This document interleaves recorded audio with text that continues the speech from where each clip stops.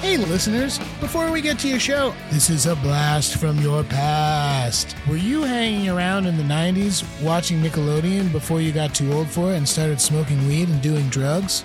Well, then you should know us. This is Danny Tamborelli and this is Michael C. Morona. We're here to ask you to check out our podcast, The Adventures of Danny and Michael. And here's our on-air producer, Jeremy, to tell us what you'll be hearing.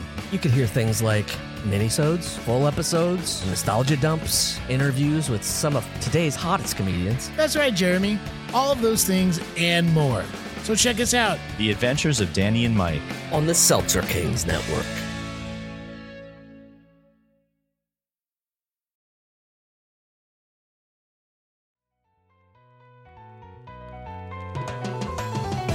You're now listening to The Bradshaw Boys, a podcast where three relatively grown men binge the iconic HBO series Sex and the City.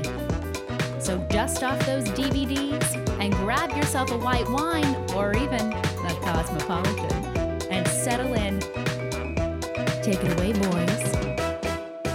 Welcome to the Bradshaw Boys, a podcast where three guys watch their way through Sex and the City for the first time ever, mostly. I'm Corey Cavan. I'm Kevin James Doyle. My name is John Sieber, and I'm feeling great. I'm feeling great tonight. You know, I had to shift my mindset because obviously I love doing this, but I had a really long work day and I shifted my mindset to be like, no, my day is done and now I get to hang out with my friends. I love that. I'm not doing work. Yeah. I don't have another thing. Now I just get to hang with the boys. This is just hanging. This is just hanging with the boys. This is just hanging. I had to shift mine too because I was really tired and I took a nap like an hour and a half ago. And you know when you take like a solid like 20 to 25 minute nap and you don't want to go over the nap bubble, but then you come out of that and you have to like wait a little bit to get refreshed. I feel like I timed it just right to where I'm in the refresh zone right now. See, so I'm ready to go. Refreshed. I've never experienced that. When I take naps, I'm always just like, it puts me in a bad spot always. Well, how long do you nap for? I don't nap because I know that about. So maybe I'll try it again. Maybe I'll try napping this summer. Here's two nap strategies that are sure to put the listeners to sleep. Welcome to the Bradshaw Boys, a podcast where we talk nap strats. Let's go. I wonder if there's ever been any nap scenes in Sex and the City. If there's like one of them, just like I can imagine a slow dolly shot across Carrie's apartment and her like lying there, like napping, where it's like Carrie was like, well, she would say herself, she was like, I was so tired from me and Big's conversation. Who do you think out of the four main women, who do you think naps the most? Like, is there a power napper and is it not Samantha? That's my question.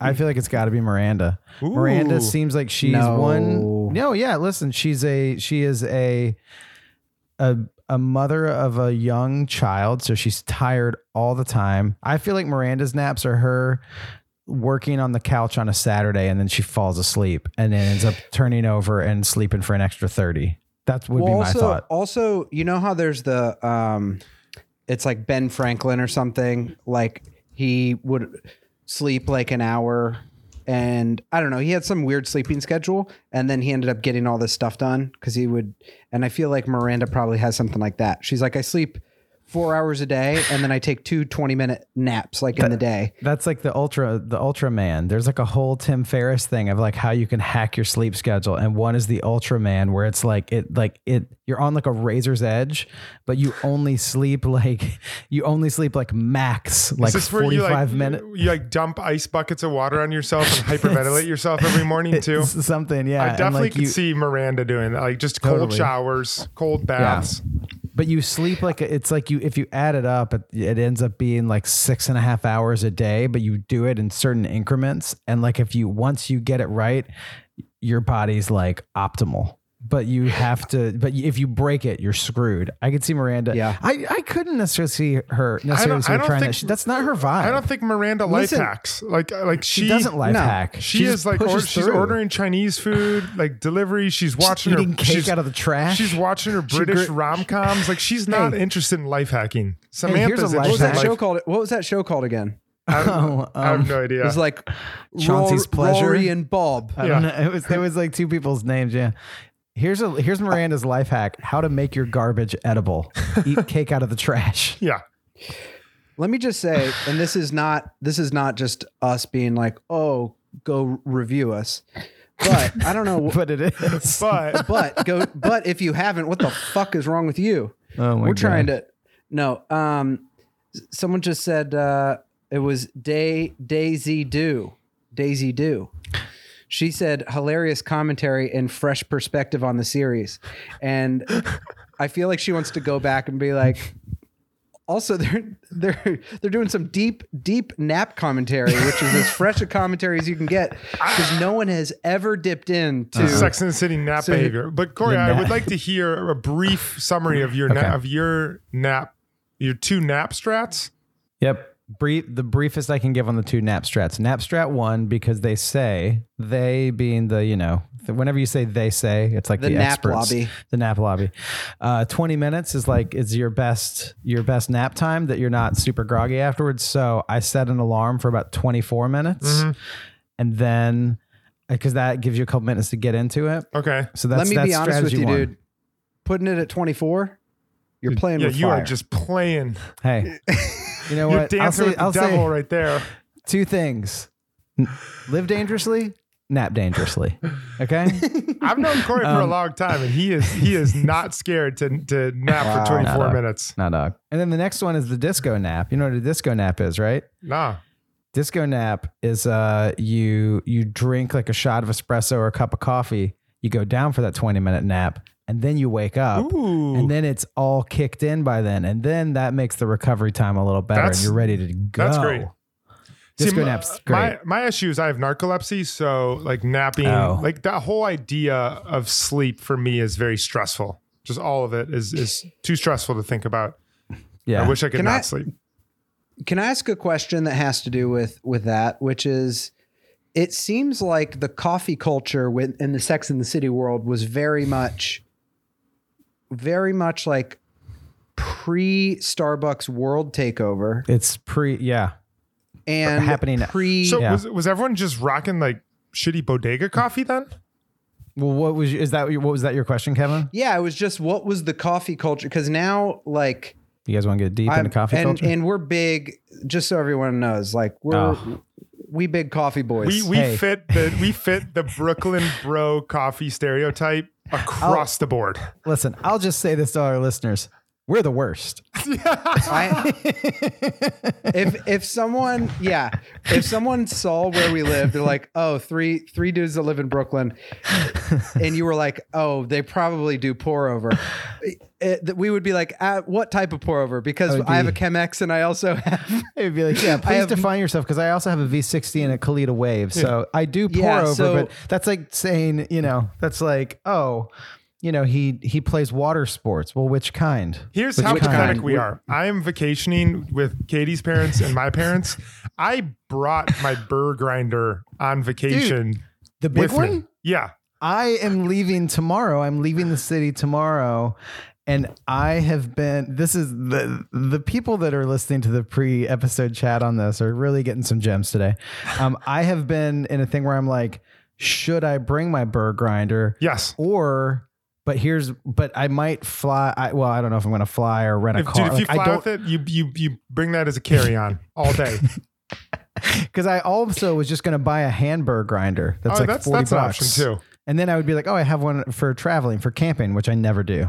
So there you go. Well, this is, you know what? This would be my. Sorry, go ahead. What's your question? But this would be my question, which is like, I definitely feel like Miranda's coffee cart. She just goes up to a cart, $1. It's burnt. It doesn't matter. She has baby shit smeared on her face. She's just been through the ringer of life, and she's just like dark coffee. And if she did go to a place, she would get a red eye, because that's like an extra shot in a cup of coffee. Sure. She just needs that extra juice. I know it was some Instagram post from someone, but they had, I think it was the guys' coffee. The guys' coffee. Yes, it was. Okay. Yeah. What would I think that was every outfit. Other girls' coffee drinks, what would they be? I I feel like Carrie's got to be some sort of Starbucks, like mocha, sugary. That's also Macchiato. iced, like an iced sugary macchiato. Yeah. Something like that. She's just like walking around the streets of Manhattan with somebody holding one of those big cups. Yeah, I feel like sucking it Samantha down. is like a double espresso, just like quick, dirty, get it done, get out, efficient. Yeah, I don't have time. Hot and fast, honey. Yeah. Yeah. Yeah. And then what's Charlotte? Charlotte's French press. Yeah. Oh yeah, Charlotte's definitely French press. That's a good call. And so then what's Miranda? Miranda's cart coffee. Shitty bodega coffee. She's bodega or cart coffee. New York All right. City cart coffee. We're going to do a little segment here where I'm going to read facts about something, and I want you two to try to guess what this something is. This Welcome item. to Facts About Something. Facts about something. Something. This item first hit stores in 1980. That's the first clue. This was created in 1968 by accident.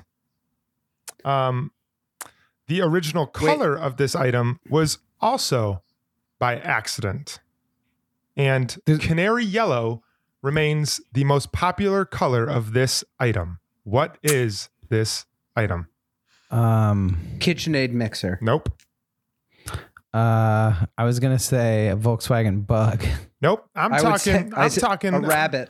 I'm talking rabbit. 3M, Minnesota Mining Manufacturing, Spencer Silver, trying to develop a strong adhesive, accidentally develops weak adhesive, puts it on the back of some canary yellow scrap paper.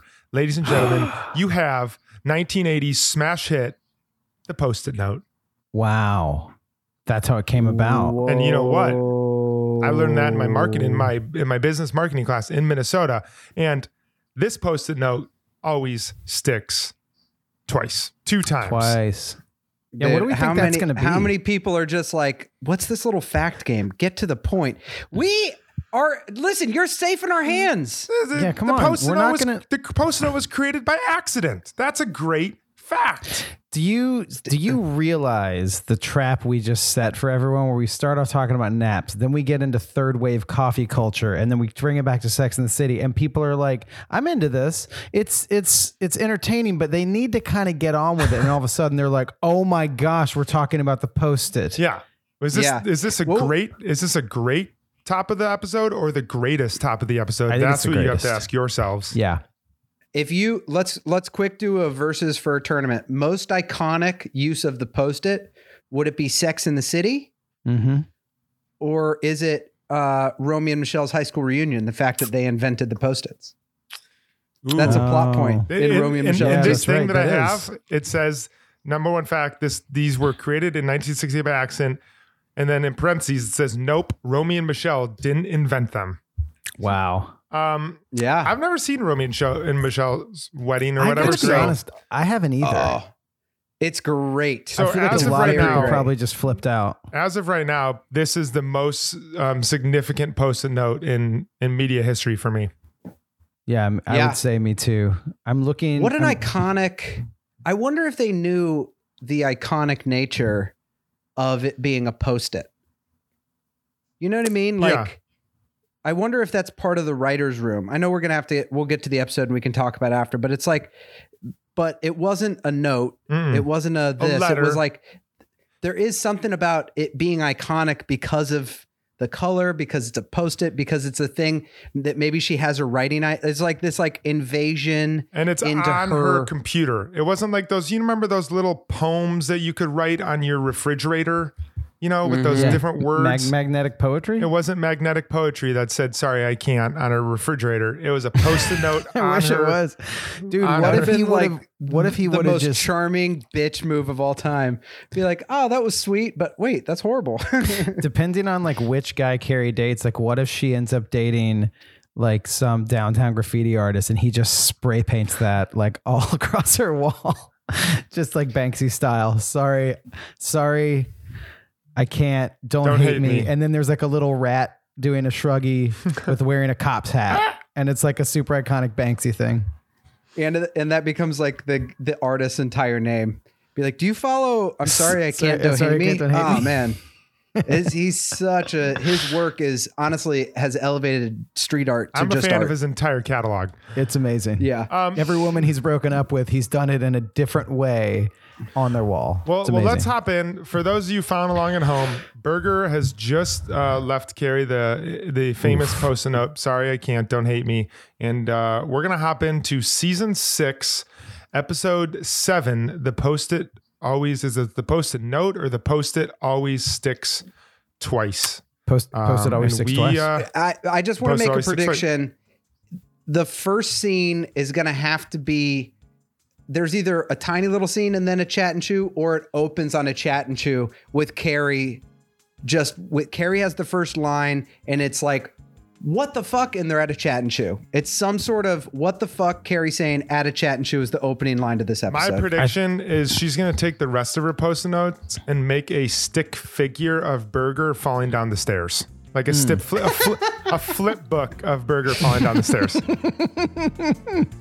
I love that. John, you won. I think you All won. right. I don't have another one. I was going to say my prediction is it opens up on the scene from Romeo and Michelle's, then it zooms out, and then they're watching it. And then Samantha's like, did they really invent that? And then they go into it. That was mine. It was very meta. All right, All right, let's get into this shit. go All grab right, a let's do coffee. it. Let's watch it. Grab a coffee, take Bye. a disco nap. Episode 81. A post-it always sticks twice. Berger returns, but then breaks up with Carrie with a post-it note. Miranda finally loses all of her baby weight and rediscovers her skinny jeans. Charlotte decides she wants a small wedding. Samantha is reluctant to be labeled as Smith's girlfriend. And now, back to the boys. The post-it doesn't stick once. You know it always sticks twice. All right, Can we- $1. I'll Venmo whoever $1 if they can tell me who directed the movie that they named this this title after. The postman always rings twice. Yes. It I'm was. gonna go Spielberg. I'm gonna go. All right, I can't think of the guy's All right. name. we have Let's so just much to keep- cover. Who was it? Yeah, we got so much to cover. I thought Who it, was I thought it Kevin? was Alfred Hitchcock. It wasn't. So no one gets any. I have to. Everyone- you have to then Venmo all our it's listeners open $1. for whoever the first person that responds. You need to Venmo $1 Yes, too. the first person All right. that responds. Okay. So Carrie posed the question. She talked about getting like women's choice is only to get married or learn something. Why aren't we such a rush from confused to Confucius? And she asked the through line, do we search for lessons just to lessen the pain? Samantha was labeled Smith's girlfriend. She told him to not say that in a TRL interview. And then when she finally said it, she was a little bit upset that she was labeled kind of a nobody. Charlotte, waffled kind of between this being her second wedding and the joy of having a ring, but the frustration of it being her second wedding and not wanting a big wedding party. Miranda found her skinny jeans and her confidence, and Carrie kind of runs into Berger's friends and deals with the label of like an angry woman.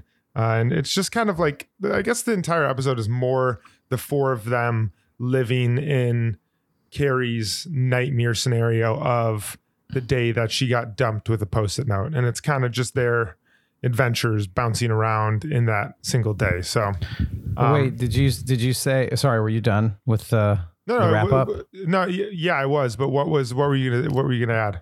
Did you mention the things that happened after? Sorry. Did you mention the things that happened about them going to the bar and the arrest and stuff? You did, right? No, Carrie. Then they smoke a joint. They go to a dive bar. Carrie smokes a joint, and she gets arrested for smoking a doobie. Not arrested, detained, temporarily detained. Am I Big being difference. detained? But yeah, we need to talk about a lot of things. I think the first thing is that opening scene, the engaged versus enraged, which like how, and I know, Corey, we've talked about this joke and you've done several great jokes about the reality of New York, about how it's like a brutal girl that throws you in the back of a car and beats you up. But New York can go back and forth from the most magical place in the world if you're in the right frame of mind to just the seventh layer of hell in a blink of an eye. And I love that they kind of showed Carrie and Charlotte's experience with the two different versions of New York. Yeah, absolutely. That's true. That's totally true. And it can like turn on a dime and like from one day to the next, even like within a couple hours, it can turn on a dime. I heard about this thing that's true. That's like, there's a psychology to like, if you miss, it's like a bus stop thing, but whatever, like you get endorphins when you make the bus. And so you remember it more. But you forget it. But when you miss the bus, somehow if you like looked at when you missed the train, it feels like it happens more to you than it actually does. But really for everybody, if you kept track of it over the long haul, you'd realize like, oh yeah, both have happened a whole bunch. And I feel like that was like a great example of, she wasn't waiting for the train, but that's like one of the biggest things. Like it could be the worst day that you have, and that's going to be the day that the doors just close on you at the last minute. And then there are other days that like you're having a good day, and then it feels like the train just like was like 1 minute away, and then you walk on and you're like, I'm on time. I found money on the ground. Like, it's great. So, or even if you miss it, you're like, I missed the train. It's not a big deal. And then I like ran into my old coworker. This is the best. You're like, you're more, you can like paint it in a better way because you're in a better I imagine mood. that happens everywhere in the world. You know, like I'm sure there's some days where you're like driving to work and you're catching all green lights and there's no ads on the radio and you're just like, this is the greatest. But I think New York can exasperate that a lot because you're just surrounded by people. You're getting bumped. If you're slightly agitated, then New York will shake you to the point of erupting, and you're just like, "Get away from me!" Acting like a monster. And you don't even. You're from Ohio or Illinois or North Carolina, and still you're just like, "I'm walking here." Like, exactly. Where'd that accent come from?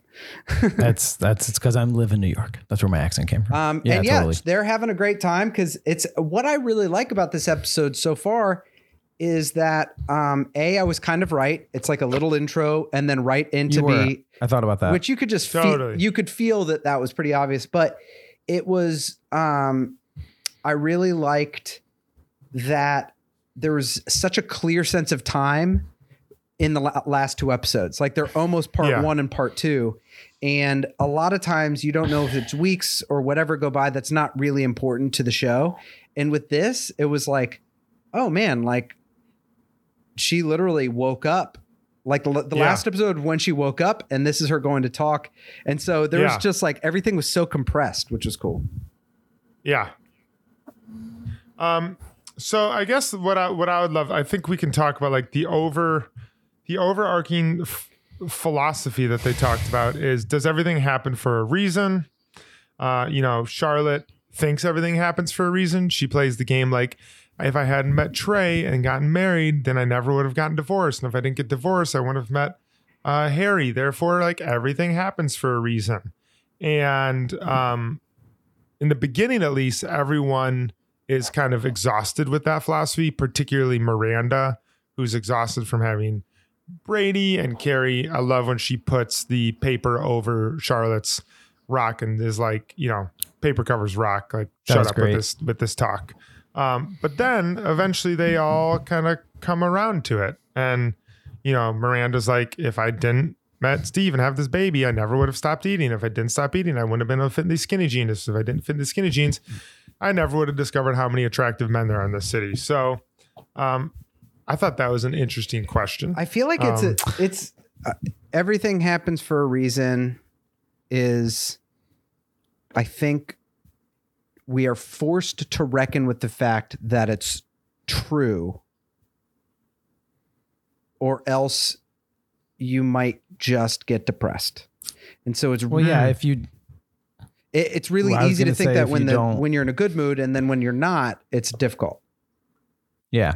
Yeah, you're right. Because if you have to do that in order to tell yourself life makes sense. Mm-hmm. Because if things don't happen for a reason, then you're just like, everything's random and I can't explain or take away any learning from this terrible thing that happened. Mm-hmm. So then life just sucks. And like, I feel like there is like truth to that sometimes, but I do think that like people always want to take meaning from something that happened, you know? So you have to be like, and I think it's true too. Like, I think that you can look at things and find meaning and purpose in things to like take you to the next thing. But I think if you don't take it from that, it's like you're saying, like you're forced to reckon with it, because otherwise you're like, yeah, I just wasted 6 weeks of my life dating this guy, like when she's talking about Burger, and it meant nothing.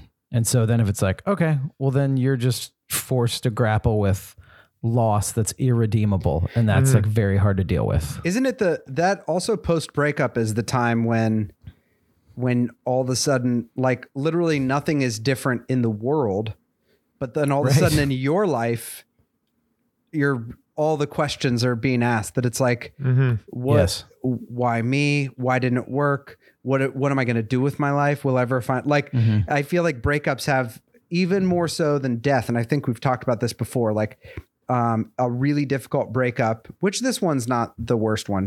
Because it's not like they were super close, but still, a hurtful breakup can be even more traumatizing than death, because with death, you have to reckon with the end of something. But when someone's still out there, there's like this reminder that, and there's never any real closure. No matter how much closure there is to breakup, there's never actual closure. There's a very good podcast that someone recommended to me. It's this podcast called On Being with Krista Tippett, and they talk a lot about all this like different, it's just like life stuff and like, but there's a specific episode called The Myth of Closure. And the lady talks about death and divorce, but she also talks about breakups. And she's like, everyone says that there's a time you need to get over things, and there's also, there will be an end to it. And she's like, that is not true. It will incrementally continue for the rest of your life. And people a lot of times are telling you to do that for them, because they need you to feel better for them. And they can't handle the fact that you are still grieving with it. Fun and it's podcast. okay to grieve something for the rest of your life. What'd you say? I said fun podcast. No, yeah, I think the big takeaway for me is when Carrie asks, like, do we, let me find her exact quote. She says, do we search for lessons to lessen the pain? And you guys know me. 100. I'm a big unexamined life is a life not worth living. Shout out to my boy Socrates. Like, I think if you're constantly not examining the decisions you made, where you are in life, what you're doing, why you're living, and how you're perceiving life the way you are, that ain't a life worth living. You know, you got to be examining that. And we've talked about our breakups and certain things on here before, and different. But I thought it was so devastating when I got engaged, broke it off, and it took probably 2 to 2.5 years before that.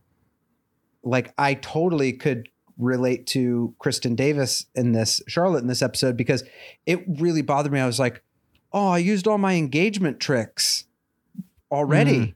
I like planned a place to, like, next time I do it, even if it's going to mean more because it's going to be a person that I know I want to be with, but there will be a thing that's like, I've already bought a ring. I've already given a girl a ring. I've already gone to the right place with the right, like, engagement party thing.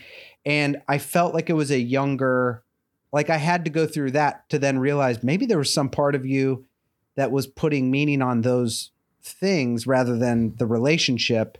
Yeah. And I think it, I definitely would be a huge, like, Charlotte in the situation of like, like everything has meaning. And like, that was just as important to get you to the next thing. Of course, then Charlotte has to go ahead. No, go ahead. Then she learns her own lesson, that it's like, at first she says that, and then she's challenged by it to be like, oh no. Yeah. What is it? So. Yeah. Let's talk about bed. So they go to the opening of a new club called Bed. Do you guys remember Bed? So Bed might have been closed by the time we moved here, but there was another club called Duvet. No. That was on. Shut up. Look it up. There's a gosh. club called Duvet. So I dumb. think Duvet actually had some like shady stuff go down there, but Wait, like was Bed a real place? yes, Bed and Duvet. There was a whole thing of bed themed nightclubs in New York. There's an article on, I think it's called The Punch, which is like a drinks blog. So There's a whole article about the rise and fall of bed themed clubs in New York. But Duvet was one that was open, I believe, when all three of us lived here. I know it was open when I moved here. I think it closed in like 2010. that's like I'll admittedly OCD. Like I do not like if my butt sits on the subway, it's not touching my bed. You like- would have hated the club called Butt then. Like Where it's just New York everyone's is just butts such a are around. disgusting place, and my bed is such a clean, soft, safe place. And Yeah. those two have no business interacting with each other at all. I cannot think of a worse club than Bed. Plus, every time I sit in a theater Hold seat, on. I'm for sure getting bed bugs right now. I'm like, that Hold just on. So wrote.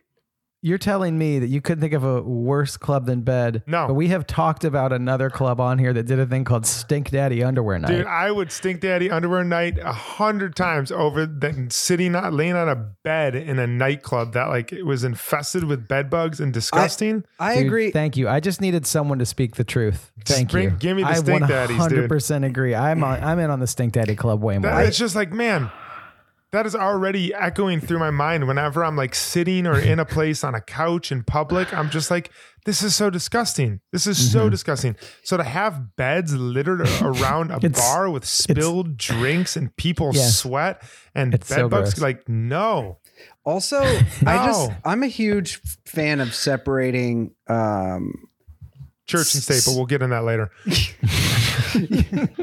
And that's, listen, I don't want to go on a rant, but no, like obviously it can put you in a flirtatious zone, maybe to be like, then you can like make these like flirty bed jokes, but it's like, I don't want to be at a club called Bed, sitting on a bed, talking to a girl. I want to talk to a girl and then be in my bed with us naked. Like, I don't need to mix the two. You know what I mean? Yeah, and it it's like how Was that the letter that you wrote to the club called Bed when you were like, I'm canceling my Prime membership to Bed? It was like, Here's why. it was a post-it note. let me get some things clear right about now. Here's how my equation goes. Also, I don't want to leave us on it too long, but it's not comfortable to sit on a bed. Like you have to lean back on one arm. I know, And then you'd have they to be were all holding like a sitting so martini glass. uncomfortably. Like you would have to sit up by the headboard. Like whenever I've talked to anyone on a bed, it's not comfortable unless you're like lying down. Yeah, beds, But it's not like, and you're just like talking for. while you're about to sleep, but like you're not. Yeah, it's not a comfortable thing to chill on. That's why they have seats and chairs It's at bars. just like insane. But so luckily they got out of bed with one of the most. Carrie had that awkward conversation with Berger's friends. yeah, who was that friend? I don't know. Freaking That's Michael Showalter. director of The Big Sick and member of the sketch comedy group The State. Oh. He's been in a ton of stuff, but he directed The Big Sick, the movie with Kumail Nanjiani. I mean, he's That was legit. like- He's like comedy legend. He's like And a huge comedy fellow legend. And what's crazy Brooklynite. is, yeah. And what's crazy is he was probably that's probably like 10 years after The State, which was a show on MTV. So he was in his like acting, like that was probably a huge thing that it was like, oh, Showalter like got this big part on Sex and the City. Yeah. So he had a really big part. Big shout out to Stella too. One of the best Yeah, sketch Stella. shows. Yeah. Yeah. It was he did great, but that scene was very uncomfortable for me. Did was anyone really else think uncomfortable. like She it did felt out of place from Sex and the City? well. There's a lot of, yeah. I don't know about. I didn't feel that. I felt that she made the right decision, and then she went and did the wrong thing, and then everyone's like, Yeah. And I don't necessarily think it was ironic. I think they actually think she did the right thing at the end, but she didn't. Yeah. Also, Then she I need to rant about this. This when people go out and they're just like, you have to come, and Miranda's like, I don't want to, and Carrie's like, you have to come to make me happy. I'll use post note, and then they get there and they see each other for 30 seconds, and then Miranda just like goes and sits with the guys, and that's just like apparently fun for like why. I thought she was like going there to be there with her friends, and Carrie's so okay with it if she just meets Peter and chills in a bed because she wants her to get out. She's sad about Steve. She wants her to get out and put on them skinny jeans. Put on them skate J's. Maybe I'm looking at it the wrong way. But then Carrie, in a classic Carrie way, blows up the whole night and makes everyone leave and kills the entire reason she got Miranda to come out. Yeah, it's just like if I was depressed and I was like, you guys are coming out, and you're like, no, I don't want to. And I'm like, I'm bogarting you right now. You're coming out and making me feel better. I would be super pissed then if Kevin was just like sitting on a bed with some like Mac, and I'd be like, I commandeered you to make you come out and make me fun. Your job is to get drunk with me and have as much fun as possible with me. It's not a time for flirting right now. I will say this. We were talking about this the other day off mic in private, but our friend group is not big into even all the single guys and single girls. We're big into going in groups of people and hanging out together. We're not really into like going out and finding a babe or like finding a dude. That's good. That's also because we're like in our late 30s. Yeah, that's true. No one's young. That's true. That's true. But it's like even on nights like that, like that's not really our thing. I think we all like hanging out together, and there's usually not like a random flirt energy. Like there's still people that's literally what they're doing in this show. They're the same age as us now. Yeah. And whatever. Let's go, dude. Let's do it in the fall when we're back together. Let's go out and paint the town red. And let's go to paint the town bed. Let's go paint the town bed. Let's go to that second bar that they went to. What was it called? Drown the Hound.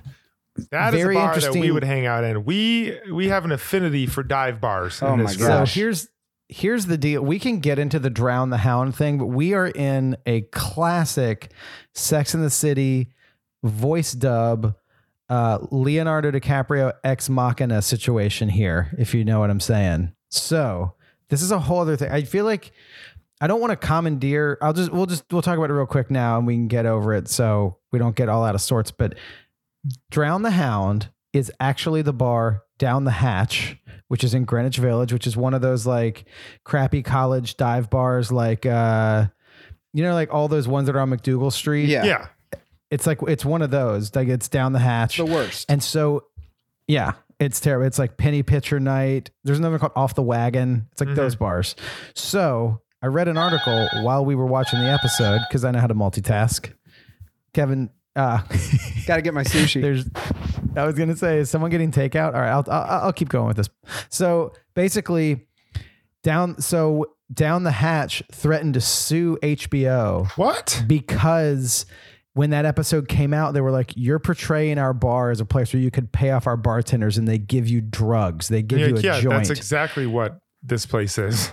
Exactly. That's 100% what it is. Also, weed culture in New York was very different at that time. Yeah. I'm guessing because it's everywhere now. But down the hatch was like, we're going to sue HBO and you need to not air the episode. What? Like before it came out, Down the Hatch was like, you can't air this episode. It makes this establishment look like a place where you can go get drugs from bartenders. And so my guess is if you know the true story of this, tell us. But my guess is they aired it, and then for the DVDs and stuff, they overdubbed it to say "Drown the Hound" instead of "Drown the Hound."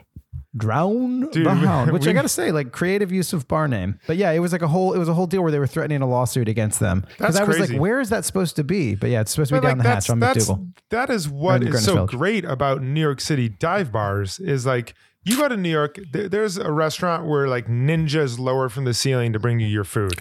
Are you talking about Ninja New York? Ninja New York, where I had my 29th birthday? like the amount of experiences you can have in New York restaurants makes the Rainforest Cafe look like a playtime. Like you can do so many different things and eat so many different types of foods that you can get overwhelmed. And sometimes you just need a home base that is a absolute smelly, disgusting bar that exists in every small town in America. Ours closed. Our bar like that closed. It did. And but like those bars serve like such a good purpose for like recentering yourself. And John, so, like, do you remember before you got engaged, it was like a few weeks before you got engaged, we went out in the East Village to Whiskey Town, and I've never been there. John, I think me and Corey probably drink a little more than John, but when John flips the switch, he'll say like early on, he'll be like, tonight I'm going to get hammered. And like, I'm sure I get hammered way more than John does. It's happening. But when John is just like, it is a fucking decision. And when you do, it is like, it's going to be a good night. I remember one of those nights. We can't go down this rabbit hole because we don't have a ton of time, but I remember one of the nights that both of you on a flip the switch night where you were like, it's happening. Something happened at this one bar in Brooklyn where Kevin and I have done comedy shows at, where you guys were there doing like karaoke till 4:30 or 5 in the morning or something like that. And I remember hearing about it the next day. And I ended up making out with like some new person that just like came into our friend group, made out with her. And then she became like close friends with everyone. And I was like, oh, that was like, That's the night where everyone was doing stand-up comedy, like improvised stand-up comedy. We were all wasted at like 4 a.m. I got up on the mic and I was like, everyone take out your phones. Find 3 people you haven't talked to in 1 year and send 5 encouraging text messages. And this one guy was like, loser. And I was like, take out your phone or come outside. Oh my gosh. I love it. You threatened to fight someone for a bit. I was like, you encourage people right now. There is something very truthful no matter where it is. I'm sure everyone listening, we would love to hear your rager stories, but there is something so good with a friend group unless you are sober or don't drink or have a problem. But even then you gotta rage sometimes in other ways. You gotta rage sometimes. But it's like that when you just decide, it's just like, get the gang together. It's going down. There's nothing better. That's what makes life worth living. I feel like that's what this episode was about. This episode was like she was just like, I got a bad Post-it note tonight. We're doing it all. We're gonna go ham, and I loved it.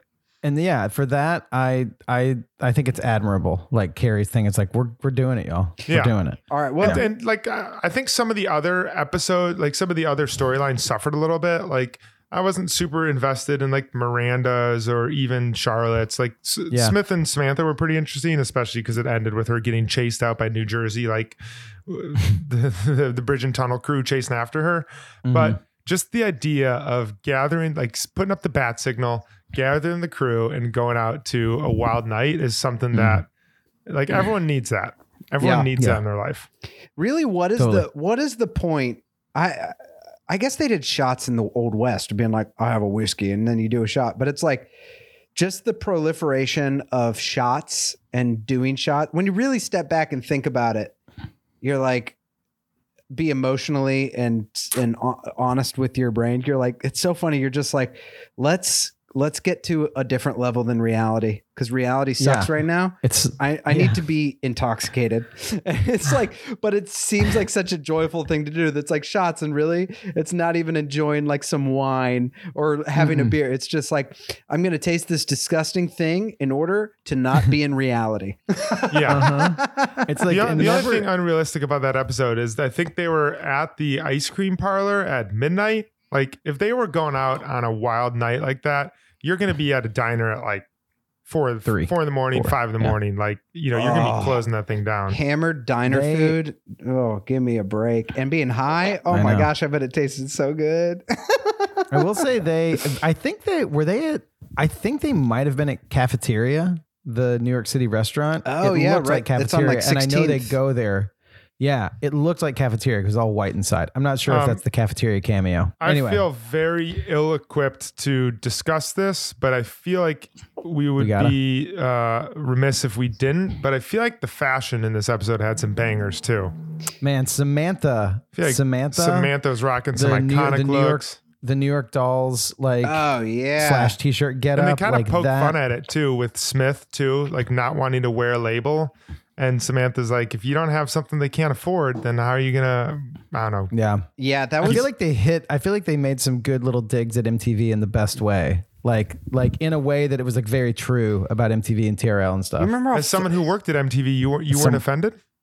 No, as someone who worked at MTV, I was like, spot on. You want to know Way to what go. one of the You nailed original culture. trolls was?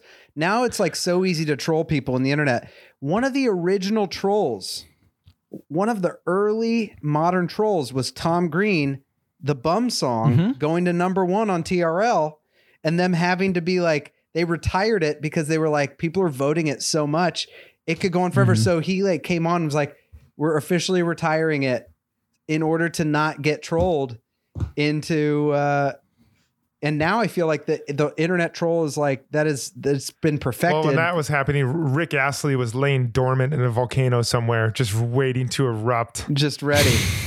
Ready. And now he's the go-to troll song for forever and ever, I imagine. They were all looking banging though.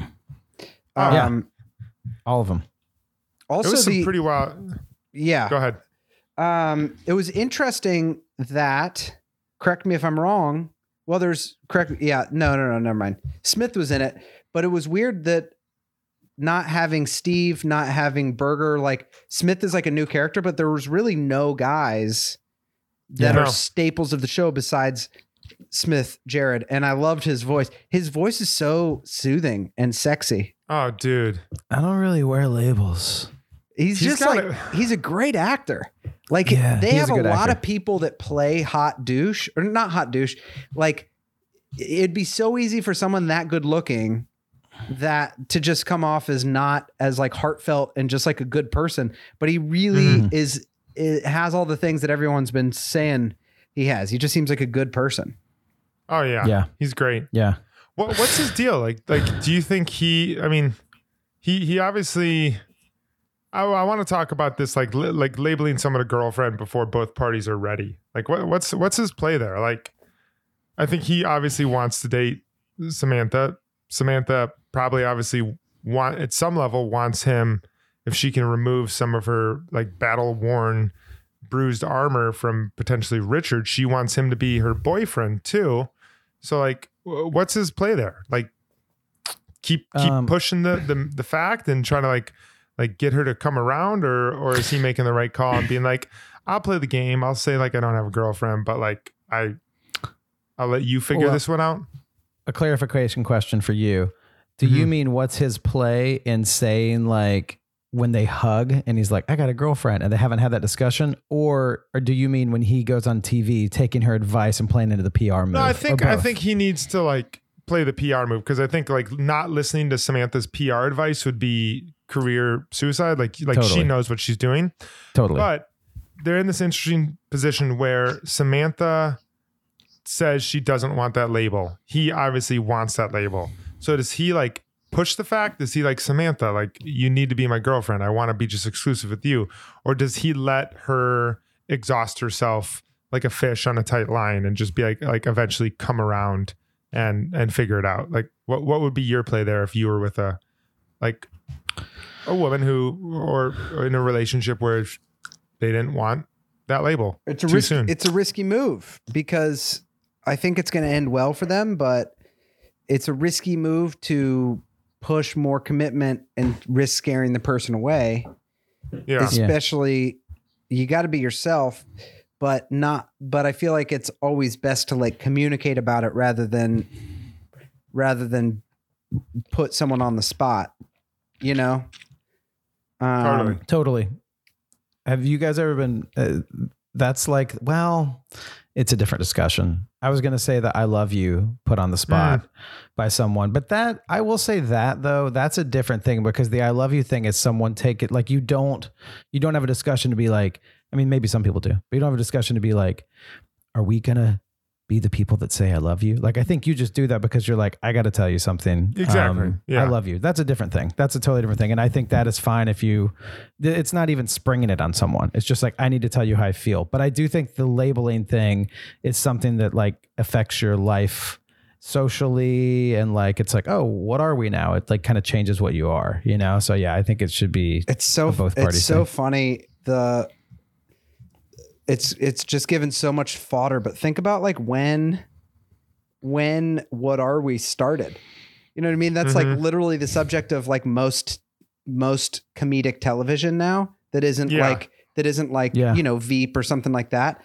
But there's so many shows that are like all of those, like either That's like Catastrophe is whether it's in dating or marriage or raising kids, there's so many different labels that it's like figuring out what used to be obvious. You know? Yeah, it's like When Harry Met Sally. It's the whole movie. Exactly. Which I think is that's really interesting. I feel like there's like a really interesting psychological book in there somewhere. Oh, totally. And I think there's like there's probably like a lot of statistics about like happiness and, I'm a firm believer that we're condemned to be free. The more choices we have, the less happy we are about something. So, like I'm sure, although there was some horrible things that came out of like arranged marriages, like there's also some statistics that people were like a lot happier or like have found like a deeper meaning with some of those things. So one of the things that I've thought about with, I wish there was some sort of service because we've been doing this Sex and the City thing. We're also in a movie club that's private. Listeners, we have. Although if you want to start a Patreon and give us money, we'll let you into the movie club. No, actually, we said based on this, we're starting a movie club. We're starting with the our Sex and the City Patreon. movie club. But we are doing that. I was like, man, if you want to send us money, you can be in our private movie club too.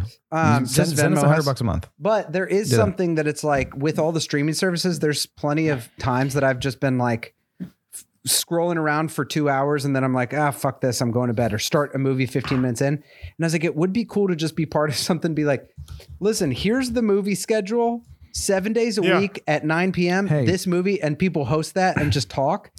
Could be Kevin, you would know this. You know the song by Bruce Springsteen, 57 Channels and Nothing On. Do you know that song? I don't know that. It's about cable TV, and he talks about how you get it's like, and now it's like 1,000 channels. Yeah. It's like 1,000 channels and nothing I on. tell the story of when I was a little kid. I was at the grocery store, the local Jewel Osco, and my mom, we was looking at the back to school supplies, and I was looking at all the lunch boxes. There was Transformers, Teenage Mutant Ninja Turtles, there was He-Man, and she's like, you can have whatever you want. You can have whatever lunchbox you want, but you have to pick it out before we leave. And I was looking at all of them.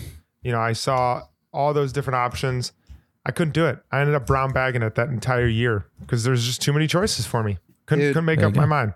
If she would have just been like, take the Star Wars one, you're getting Star Wars and you're going to love it, I would have been the toast of the town, man. What if you kidding me walking around with that? That exact thing you just said, that exact paragraph, but in Carrie Bradshaw's, and then at the end she's like, and I couldn't help but wonder, are we all just brown bags looking for a special lunch box? Corey, what were you going to say?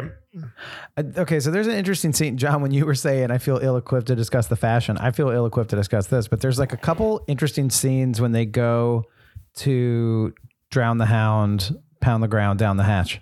And it's like funny they meet like the bridge and tunnel people, but there's the scene where Charlotte goes and like there's a group of girls who are at like a bachelorette party and they're like, oh, take her picture. And then Carrie's like, she just got engaged too.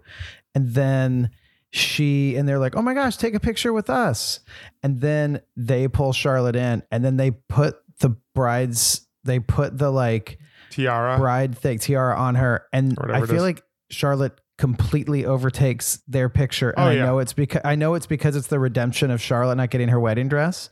But there was a weird thing there where it was like these four strangers are like at their bachelorette party. And then they're like, oh, cool. What's your deal? And then she which that could be the kindness of strangers. Well, I could see that happening in a way too. Of like, I could then see them take a second picture. I think like there's a thing where like they didn't take a second picture. But then once you get into that, you're like, all right, we got 28 minutes.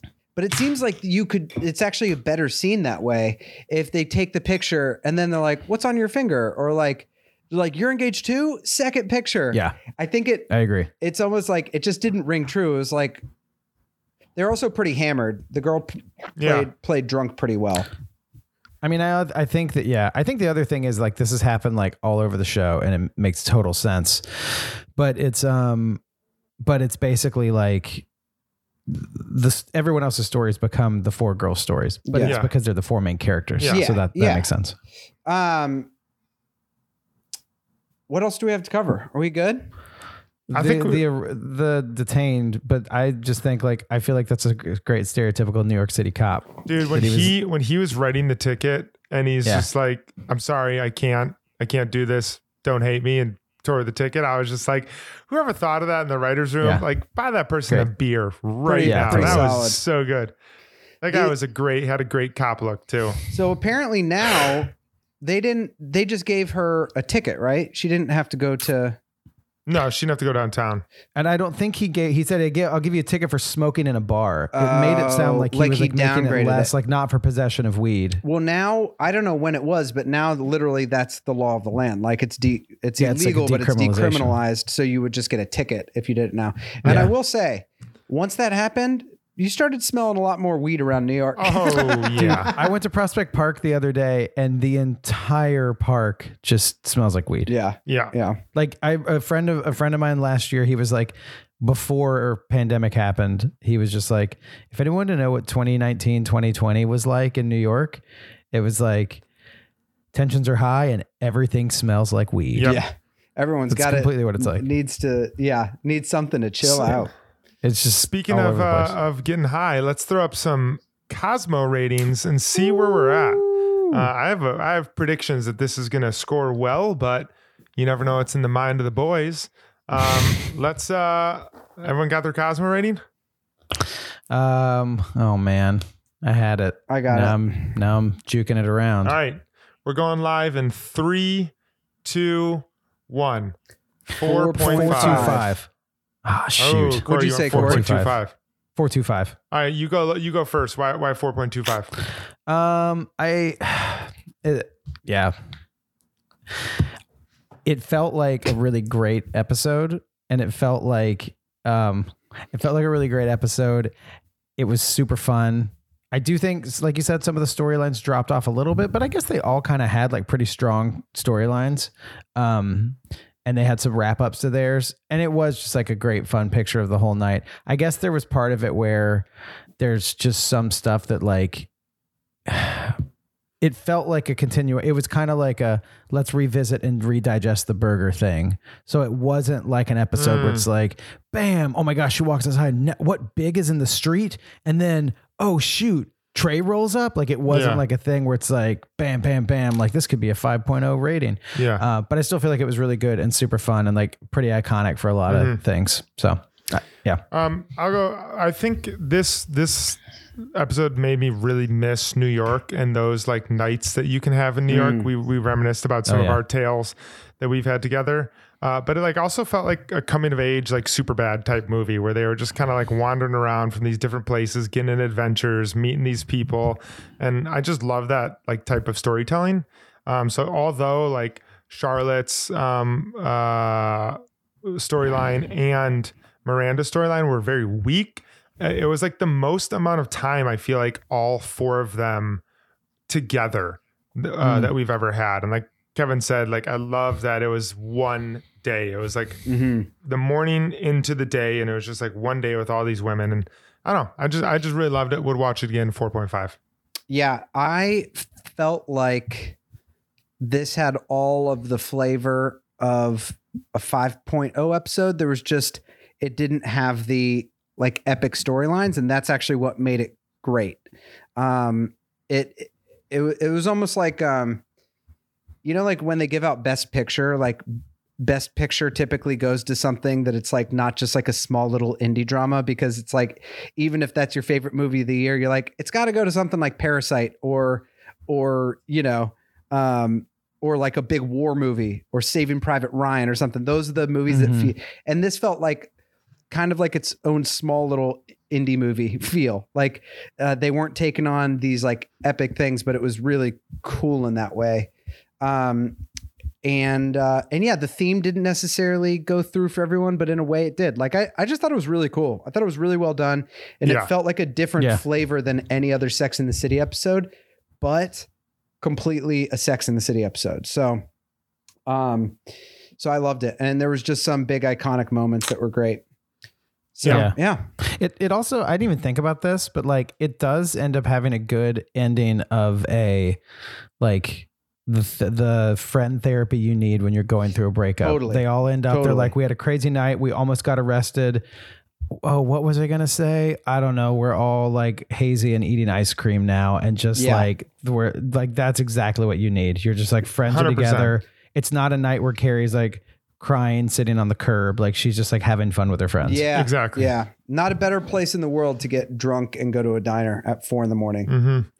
Agreed. Anyway, you listeners, you're our friends. We love you so much. Thanks so much for listening. If you haven't already, go ahead, hop on over to iTunes, give us a write a review for how you think we're doing. And also, There's a 5 Cosmo rating. We're banging out some extra content over there at the Patreon. We're writing our own Sex and the City episodes. We're doing a movie club. We're going through listener questions. So if you're over there, we're doing got a schedule going, and we got all kinds of new episodes that are not just these episodes. So subscribe to the Patreon, and and we'll hear us blabbing a little bit more. That's right. Yeah. All right, everyone. Thanks so much. And as always, later taters. Abso-fucking-later-taters. Bye. The Bradshaw Boys stars Corey Cabin, Kevin James Doyle, and John Sieber. The show is produced by me, Jeremy Balin, and narrated by Katie Sieber. This podcast is part of the Seltzer Kings Network. Check out all their great podcasts at seltzerkings.com. You can find the boys on their socials at The Bradshaw Boys or on their website at thebradshawboys.com. And as always, if you see them in the street, tip your glass. Thanks for listening.